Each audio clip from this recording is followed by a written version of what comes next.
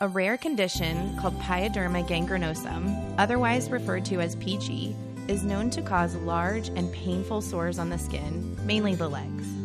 According to the Mayo Clinic, it is unknown what causes PG. However, patients who may have inflammatory bowel disease, arthritis, or other disorders of the immune system are at an increased risk for developing this condition. So how do we treat our patients with PG? Welcome to Derm Consult on ReachMD. I'm Dr. Mary Katherine Cheeley, and joining me today to discuss the best management practices for patients with this rare condition is Dr. Justin Cheeley.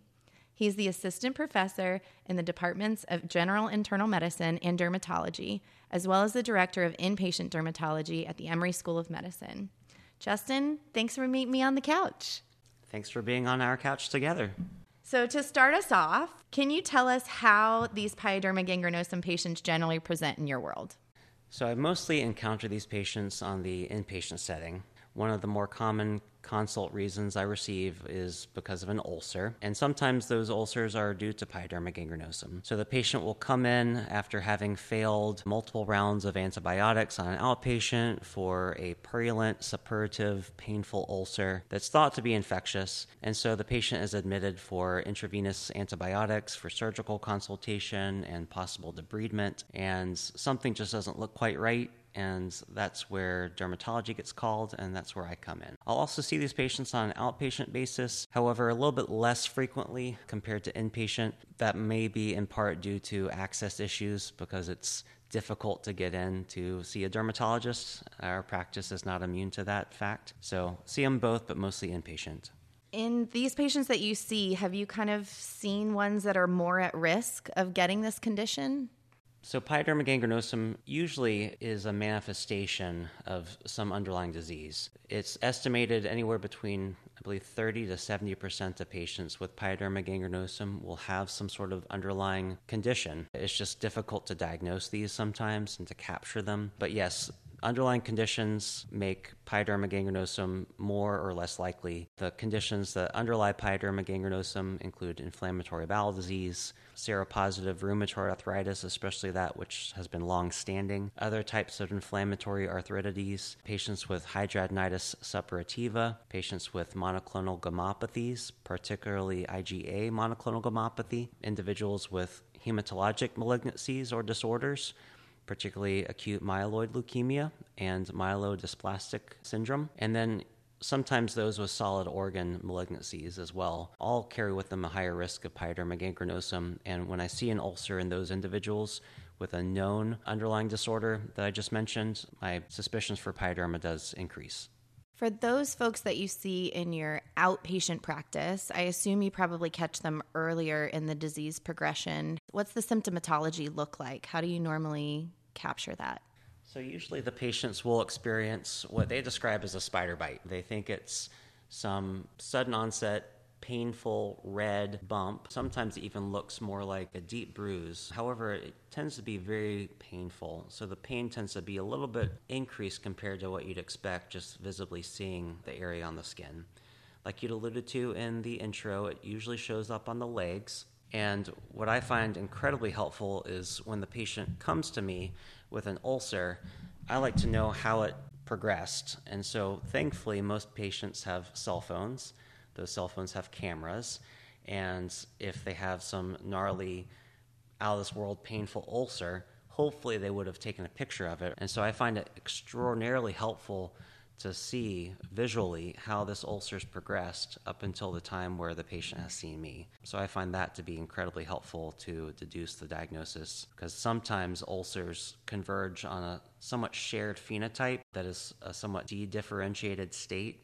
And so seeing the ulcer in front of me can be challenging to know if it's from pyoderma or if it's from venous insufficiency or arterial insufficiency or a thrombotic disorder.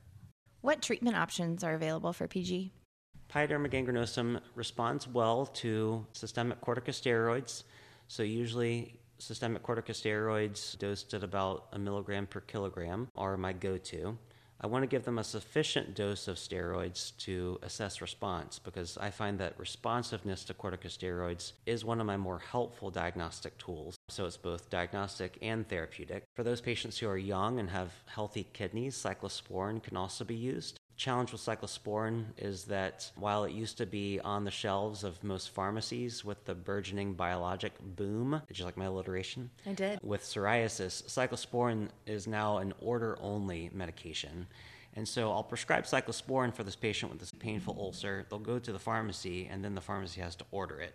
And it takes a couple more days for the pharmacy to get it in and the patient to get their medication. But if I know of a pharmacy that carries it, cyclosporin is also a really helpful initial step. And so usually I'll start with cyclosporin and or systemic corticosteroids and determine a response. And then the responsiveness, i.e. decrease in pain, decrease in amounts of like suppurative purulent discharge, will kind of help guide my diagnostic certainty, and then I can proceed on to some steroid-sparing agents.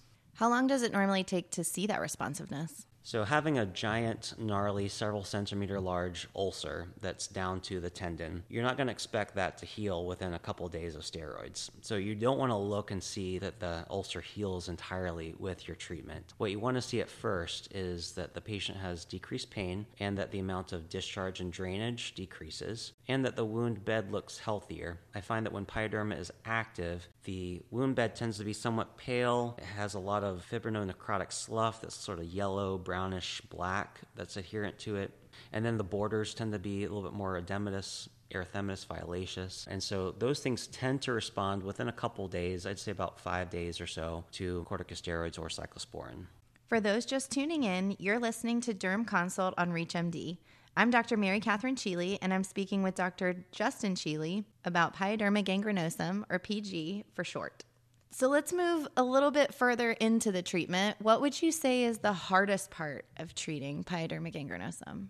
I think not every patient responds to the same therapies. It's a little bit of a trial and error, so to speak, and the problem is that as you encounter error and you encounter patients who just aren't responding, you are losing tissue. The patients continue to ulcerate. Patients continue to be in pain and agony, social isolation. So finding a therapeutic option that's effective for the patient, much less affordable and obtainable, is difficult. Pyoderma gangrenosum is one of those somewhat orphan conditions for which we don't have any FDA-approved treatments. One of the go-to treatments, once I get them sort of bridged and cooled down with cyclosporin or corticosteroids, I might add on like a dapsone or a colchicine, some non-immunosuppressive but immunomodulatory anti-neutrophilic agents, is to bridge that into some sort of biologic medication. I usually go for tumor necrosis factor inhibitors like adalimumab,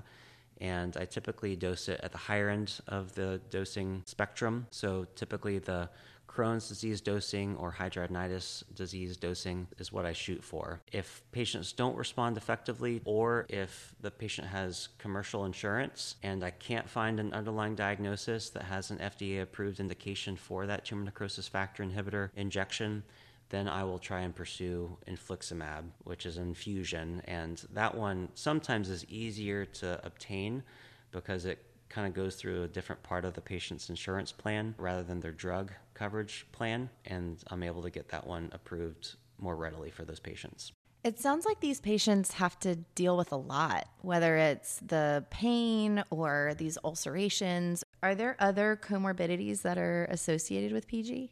I would say the other complicating factor to treating pyoderma is wound care, just the practicalities of wound care. Wound care supplies are challenging to obtain. They are ungodly expensive if you wanted to purchase them just by yourself. So I try and get some sort of outpatient wound care for them. Sometimes I will send them to a wound care clinic. That's another way to get them the wound dressings and wound care that they need, with the caveat that wound care clinics, I found, often have peculiar and particular ways of dealing with wounds, and those are usual wounds. Those are sort of decubitus ulcers and lower extremity, like venous insufficiency ulcers, for which debridement and other practices that you'd apply to the wound that you would not want to use on pyoderma wounds. So sometimes you can send them to a wound care center and they're doing things that actually are making the pyoderma worse. So that can be challenging. I think there's a nugget in there that we often talk about on our way home from work that I want to make sure our listeners hear. Do you debride Pyoderma gangrenosum wounds? I do not. So debridement is a no-no. Pyoderma manifests something called pathergy, which is where the disease gets worse with tissue trauma. And so debriding the wound, usually surgical debridement, oftentimes revs up the neutrophilic activation and worsens the pyoderma wound over time. Sometimes I will autolytically debride the ulcer, meaning by keeping the ulcer occluded and in a somewhat balanced, moist environment that allows the body to do its own gentle debridement. That's necessary for that sort of yellow-brown necrotic fibrinous slough that hangs out on the top of these ulcers, but I typically never take a scalpel to these ulcers. So let's switch gears a little bit and kind of talk through the other things that you look for in these PG patients. Do you recommend screening all of these patients for inflammatory bowel disease or other underlying immune disorders? I do. When I make a diagnosis of Pyoderma Gangrenosum, that's not my mic drop moment. I don't stop there.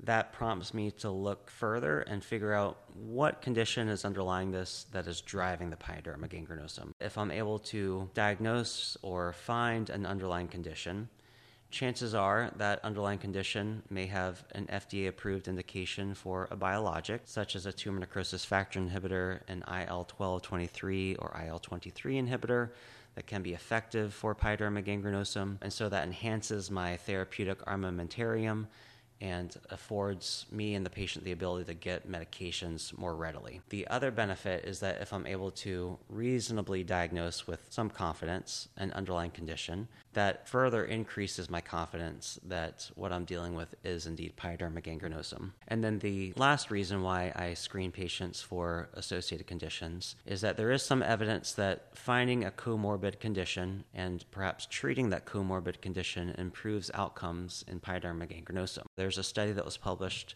in the Journal of the American Academy of Dermatology back in the summer of 22 that looked at a panel of patients from the Ohio State University who had Pyoderma Gangrenosum, and those who had an identifiable underlying condition, comorbid condition, overall had better outcomes. What's on the horizon for patients with pyoderma? Newer biologic medications that are approved for other conditions are being used in patients with pyoderma, whether they're used for the sole purpose of treating the pyoderma or whether they're used because the patient has a comorbid condition, and some of these newer biologic medications are being used to treat that comorbid condition, and lo and behold, it helps their pyoderma. That's kind of a mixed bag. But beyond tumor necrosis factor inhibitors, there's some evidence of using IL-12 and 23 inhibitors like ustekinumab. There's evidence that IL-23 is important in the pathogenesis of Pyoderma Gangrenosum, and therefore IL-23 inhibitors have been shown to be beneficial in a small cohort of patients as well. And then the newer kind of exciting kids on the block, the Janus kinase inhibitors or JAK inhibitors, are also being used in the treatment of Pyoderma Gangrenosum with reportedly good results. So I think that as the landscape of targeted and biologic therapies expand, dermatologists are going to find more and more ways to reapply those medicines to pyoderma to see if there's therapeutic benefit, and thus far it looks promising. Those are some great and important takeaways when it comes to treating our PG patients. I want to thank my guest and husband, Dr. Justin Cheeley, for joining me from the couch today and sharing his insights. Thanks for joining me. Thank you for having me. For ReachMD, I'm Dr. Mary Katherine Cheeley. To access this episode and others from Derm Consult, visit reachmd.com/dermconsult, where you can be part of the knowledge. Thanks for listening.